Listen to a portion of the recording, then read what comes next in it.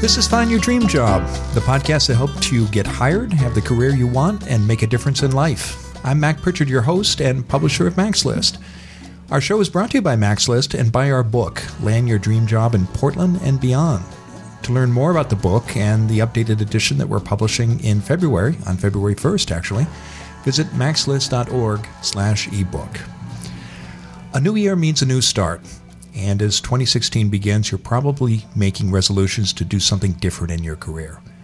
The list of changes you want to see in the next 12 months may include a raise, a promotion, and a new job. Or maybe you want to improve your professional skills by stepping up your networking, increasing your industry knowledge, or adopting new work habits. Whatever your goal, you're not alone. More than 40% of Americans make New Year's resolutions, according to some estimates. In spite of those good intentions, however, most of us don't have much success in keeping our promises to ourselves. Researchers at the University of Scranton found that only 8% of Americans achieve their goals. This week on Find Your Dream Job, we're talking about resolutions, why most of them fail, and why those that stick work. We're recording this in January, but the issues that we're talking about and the information we'll share with you today, you can use in any month. Our guest expert this week is Victoria Crispo, who will tell us what people who are successful keeping their resolutions do differently. Cecilia Bianco, our community manager, has advice about what to do if you're thinking about this is the year that you move to a new town. And Ben Forstag, our managing director, has 2 blog posts you can use to make difficult career decisions.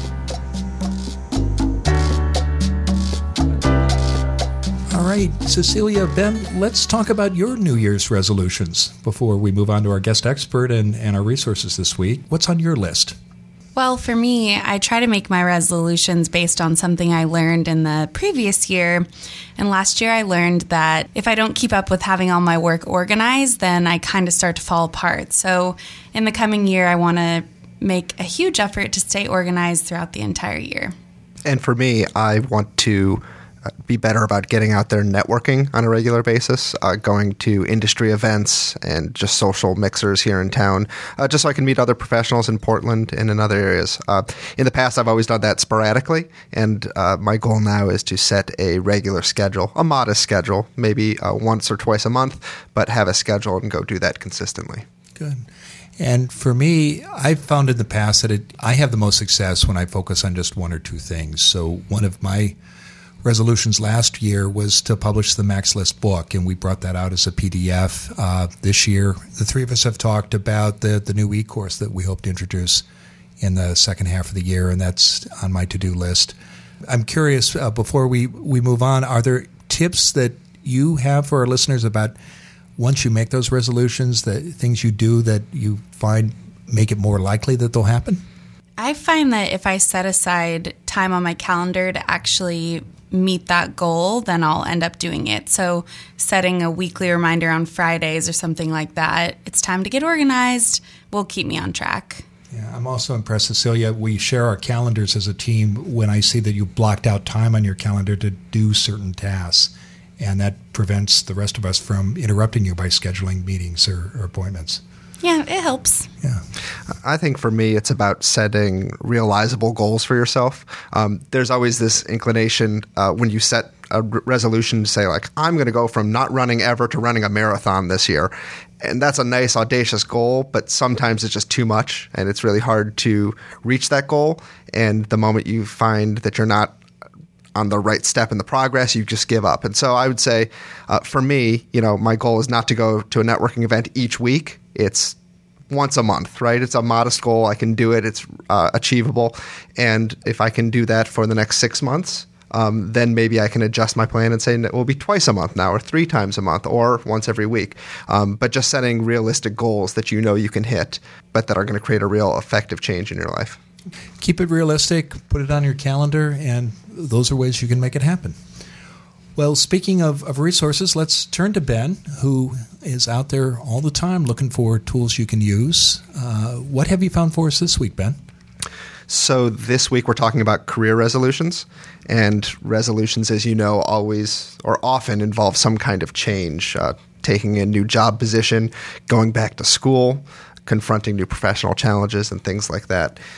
And change can be scary, right? Especially if we're talking about taking a step into the unknown, something that you are unfamiliar with, taking that new job where it's a big question mark of what it's really going to be like. So this week, I'm sharing 2 blog posts that I found that can help you manage your fears and make the right career decisions, for yourself, that is, right? So the first post is from the Lifehack blog, and it's titled 10 Questions You Should Ask When Facing a Tough Career Decision. The author provides some good high-level questions you should think about whenever your career is at a fork in the road. I'm going to kind of cover this broadly here. It's a post I suggest you go through and read because the author does go into each of these questions in detail. But in general, his questions are you willing to learn new things? Will you learn about yourself? Does this new opportunity scare you? Does a new opportunity change the way you think about success? For example, have you been thinking about success solely in terms of money, and then this new opportunity reframes success as fulfillment or social good or something like that?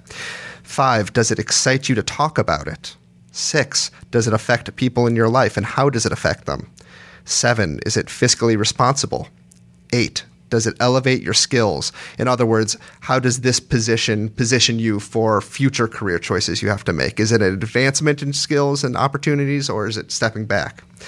9, is it in line with your brand? And 10, does it provide value? Or in other words, does it solve major problems or improve the quality of life? So simply, these aren't clear yes-no questions. This is not the cheat sheet for making decisions in your life. These are really more open prompts to get you thinking about the full impact, costs, and benefits of a prospective change. And I love how each question frames the decision-making process around your own needs as a professional.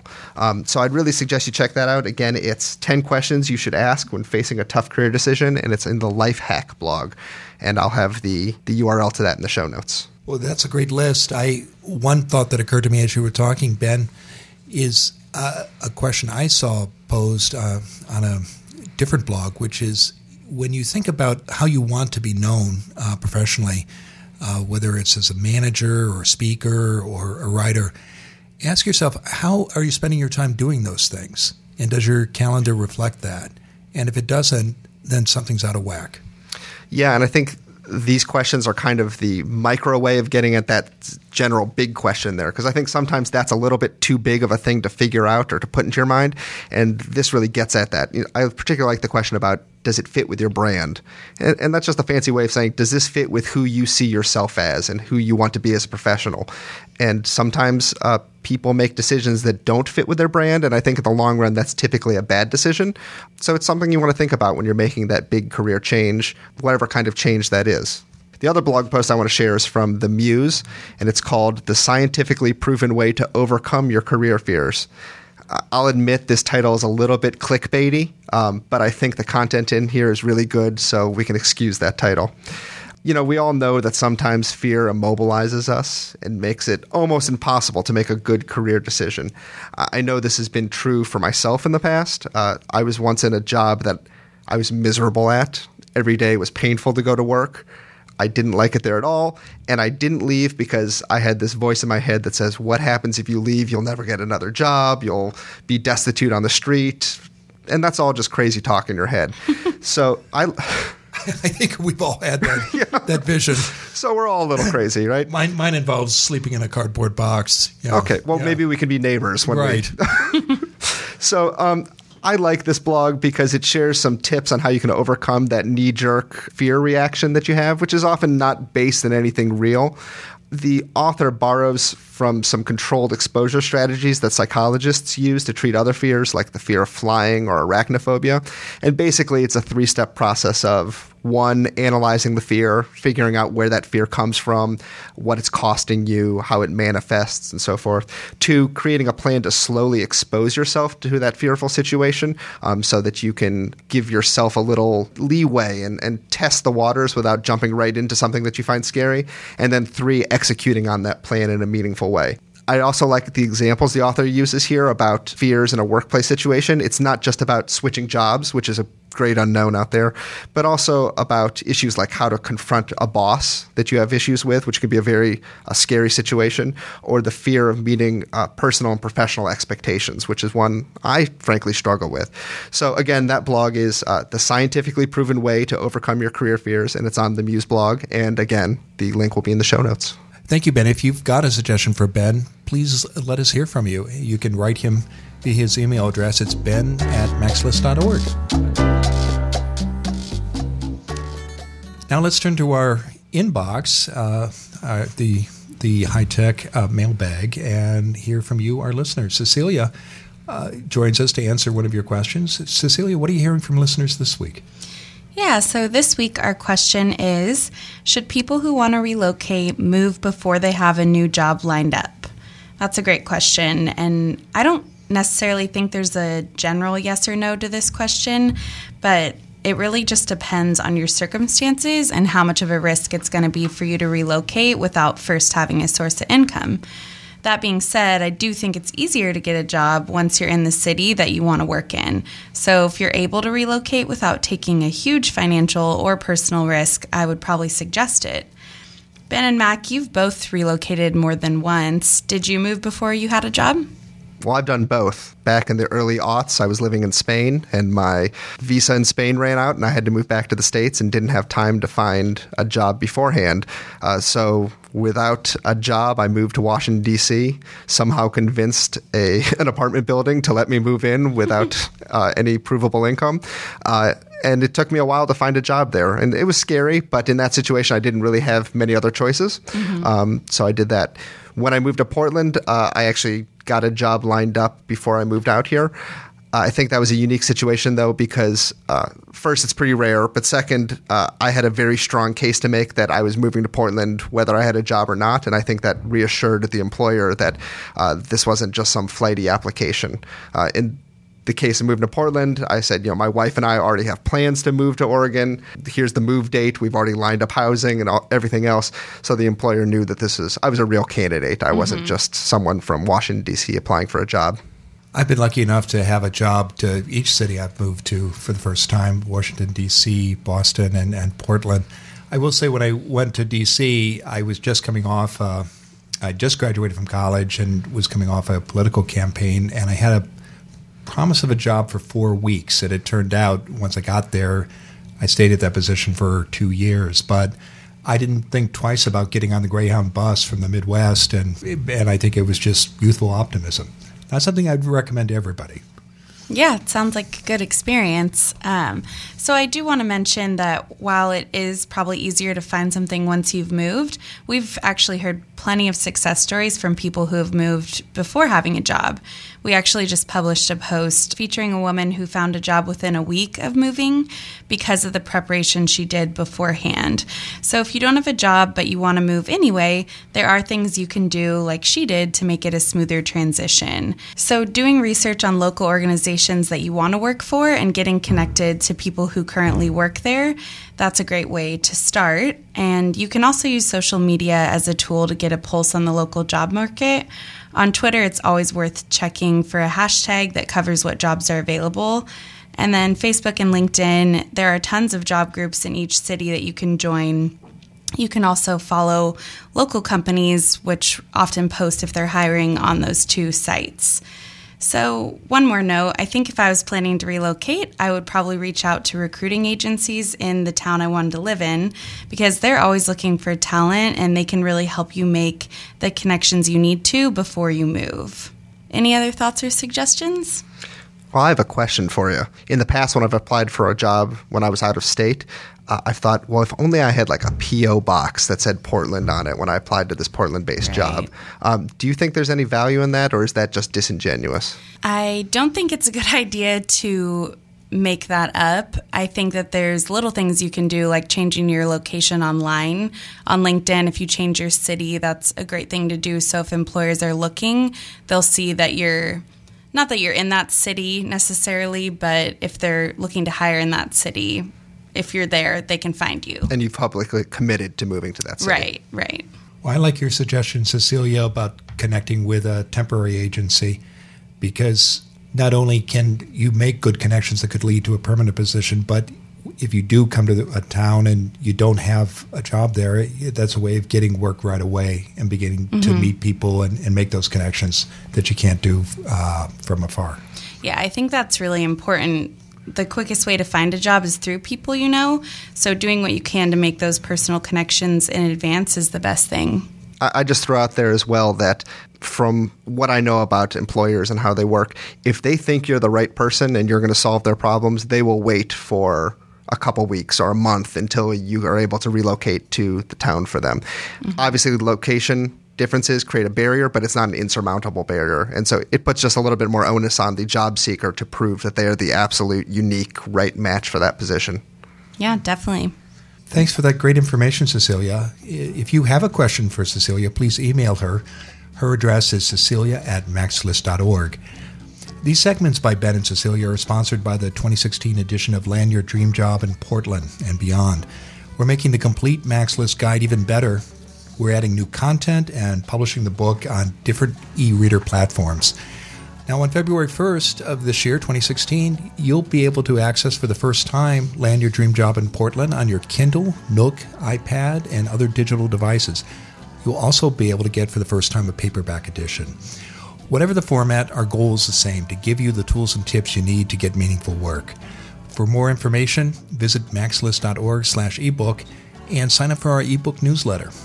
Once you do, we'll send you publication updates and share exclusive book content, as well as provide you with special pre-sale prices. So we're recording this in mid-January. We encourage you to get out there soon because there are great deals coming.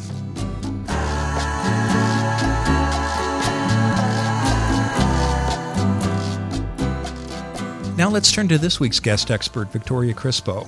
Victoria Crispo is Manager of Career Content at Idealist Careers and author of the Ask Victoria Advice column, where she answers questions for social change job seekers and career changers. Before joining Idealist.org, Victoria helped nonprofit job seekers as a resume writer, career coach, and in higher education. Victoria, thanks for joining us today. Thank you so much for having me, Mac. Great to be here. It's a pleasure to have you on the show. So we're recording in January, and a topic that is on many people's minds are resolutions for the new year, but it's also a subject that I think has relevance throughout the year. Let's talk about New Year's resolutions, Victoria, and let's go straight to the dark side. Why don't most New Year's resolutions work and for job seekers and career managers and just people in general? Sure. I think that there are a couple of important points to keep in mind, actually, even before you even start to make the resolution, which will then cause it to be a lot easier to keep. So one of those aspects that I think can really help is making sure that the goal that you craft, the resolution that you're trying to achieve is something that is very specific and also measurable. And the measurable piece is important because you want to be able to have a way to know that you're progressing and that you are actually making change and seeing improvement. So that's definitely one area that is really important as you think about not just keeping your resolution, but the first part is how to create a resolution that you will be able to keep, and the other things that are involved in that. Okay, so well, let's unpack that for our listeners, because I imagine many people are thinking, okay, this is the year I want to get a new job, and they write that down. How do they make that measurable and specific, Victoria? Actually do almost just what you said, unpack it a little bit. So what are the other details that are going to be involved in getting that job? So that might require doing a little bit of research and reflection. So first, figuring out what type of job do you want, and then beyond that, what are the things that you need in order to get that job? It might involve taking a look at job descriptions that relate to that type of work. What are the responsibilities that are involved? Have you done that type of work before? What are the skills that are necessary? And do you have those skills, or do you have other ones that might be able to serve as a supplement? So in regards to having something that's measurable, it might require having some additional steps before you get to that main resolution of, I want a new job for 2016. So, for example, if you see a job description that you're really interested in and there is a requirement for a certain skill, whether it's computer skills or social media management, whatever it might be, if it's a skill that you don't have, start thinking about what is it that you need to do to get yourself on track and make sure that the resolution that you've developed for yourself is something that you can actually achieve in the time frame that you've given yourself. Okay, so define what that job is, find out what the typical title might be. Look for examples of specific job postings that you might see online on job boards or elsewhere, and then identify the skills that are required to do that work, and think about the gaps that you might have that an employer might see and how you might address those gaps. Absolutely. Okay. So you need to be clear about what you want. What are some of the other steps that people need to take in setting these career resolutions? Absolutely. Be clear about what you want and the steps that you may not have thought about beforehand that you'll need to get there. And I think it's definitely helpful to build in smaller tasks along the way, things that you can use as milestones, reasons for celebration. You are your best judge as to what that means for you. I mean, I can certainly give some examples, but it might be gaining entry into a specific area by volunteering and maybe developing a really great relationship with your volunteer manager, which perhaps then leads to an informational interview with someone else who can take you to the next step. So having a good idea of what success might look like, and also knowing that it might not be the exact picture of what you might think, and how to really determine that you are staying on track. So developing some little smaller tasks that kind of show you that green light of, yes, I'm on the right path, I'm getting someplace, and are things that you can celebrate. The small victories that you can celebrate and feel good that you're getting to where you want to go. Yeah, so baby steps can pay off, and as you move forward, even though it might be in an incremental way, you'll see the progress. Reading your blog before the show, I know you've talked a lot about the importance and the value of having accountability partners. Tell us about the difference an accountability partner can make in setting these kinds of resolutions or in job hunting in general. I know for myself personally, I love having someone who I can speak to about the things that I'm looking to do, and someone who is giving me that metaphorical tap on the shoulder of, oh, hey, how are things going with XYZ? It is so helpful to have someone there in your corner who is able to just be a person who you can check in with and help you evaluate whether you're still on task. And of course, it doesn't mean that you're going to necessarily take a lot of time out from this other individual. It can be very quick emails. Let's say you as well are a writer. You can, and one of your goals is to develop a personal/professional portfolio that showcases the type of work that you do. You might, for example, share a link with your accountability partners. So it can be a very informal yet scheduled arrangement where maybe you check in once a week or once every other week, but that there is someone there who can attest to, yes, you said you were going to do XYZ and you did it. And I have definitely found that to be helpful in the past. And in fact, there are sites that exist. I don't know if you're familiar with stick.com. That's tell us stick about with Yeah, sure. It's actually Stick with 2Ks. And it is a way for individuals to set a goal, set the time that they are expecting to complete that goal, and they can set up a referee. So that would be, in essence, your accountability partner. And if you like, you can also have financial stakes in the game for when you accomplish your goal. And I believe it's set up so that you can have that money go to a charity, the charity of your choice. Or you can also do the opposite. So if you miss your goal, you can have it sent to a charity that you really don't want to support. And therein lies an even deeper blow. Right. Well, that can be motivating.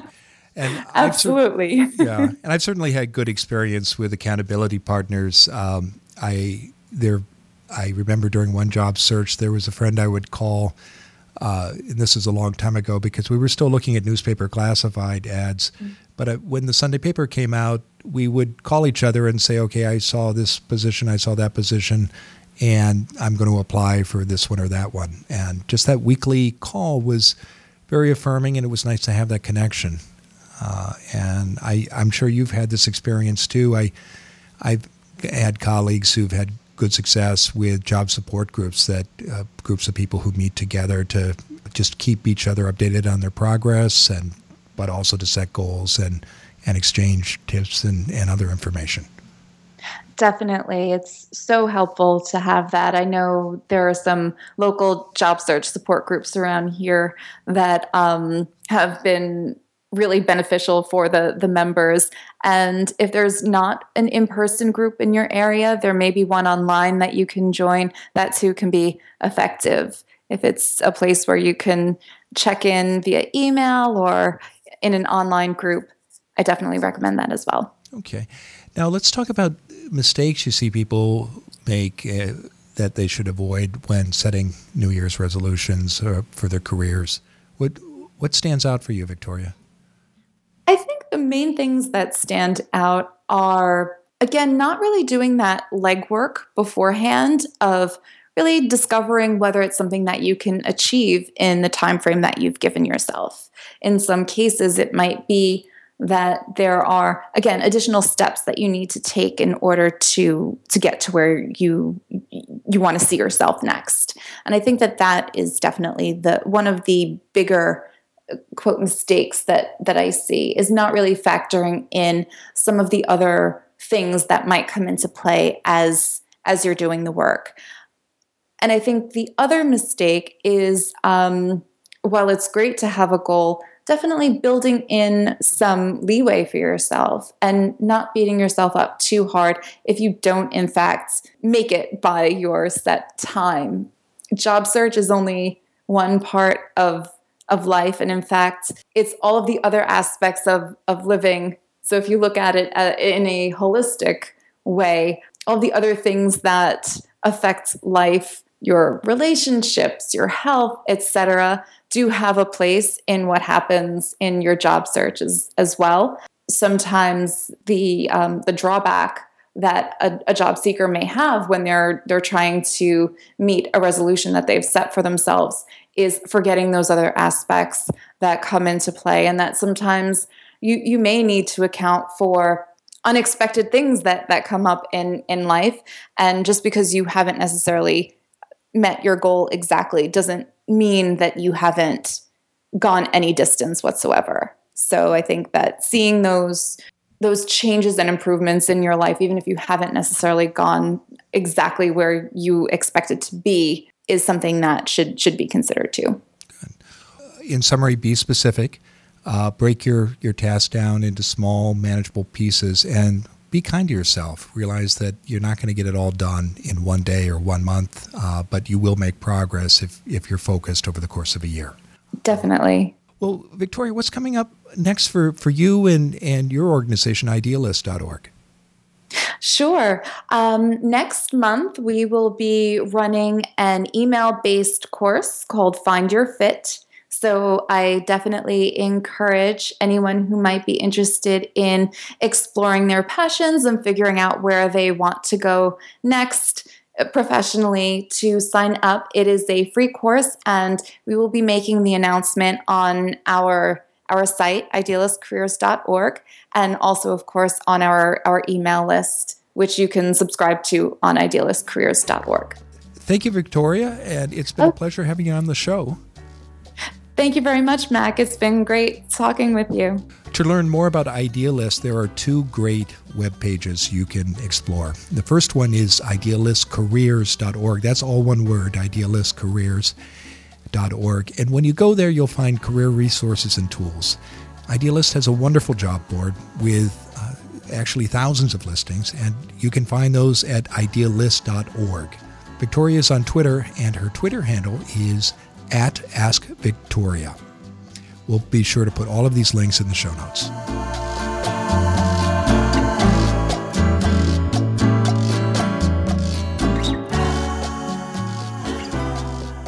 Well, we're back in the Mac's List studio. I'm sitting here with Ben and Cecilia. So what did you two think of the conversation with Victoria? What were some of the key takeaways for you? Well, the main takeaway I really liked her point about breaking down your goal into steps so you can really determine if it's unrealistic or realistic for you to achieve that goal and then edit it from there. And I thought her point about accountability partners was so important, not only so that you've got someone providing some oversight for you and making sure you're staying true to yourself and your goals, but also just so you're not doing this by yourself, right? Sometimes you need another person to share your frustrations or your triumphs with. And I think having an accountability partner like that is a great idea. I agree. One of the things that I think is surprising to many job seekers, particularly people who have been unemployed for a while, and I've certainly been there, I've gone through 2 long periods of unemployment, is in my case, I began to think I didn't have a lot to offer. We all have a lot to offer. We all have lots of experiences and skills, and helping somebody else by being that accountability partner is one of the most important things I think we can do. Okay, well, thank you all for joining us and holding us accountable to our weekly production schedule. We'll be back next Wednesday with more tools and tips you can use to find your dream job. In the meantime, please visit us at macslist.org, and you can sign up for our free newsletter there that's published every Tuesday with more than 100 new jobs every week. And if you like what you hear on the show, you can help us by leaving a review and a rating at iTunes. I've recently read that more than 80% of all podcast listeners find shows on iTunes. And by leaving a rating and review, you help us rise in the iTunes rankings and get in front of more job seekers and help more people. So thanks for your help, and thanks for listening.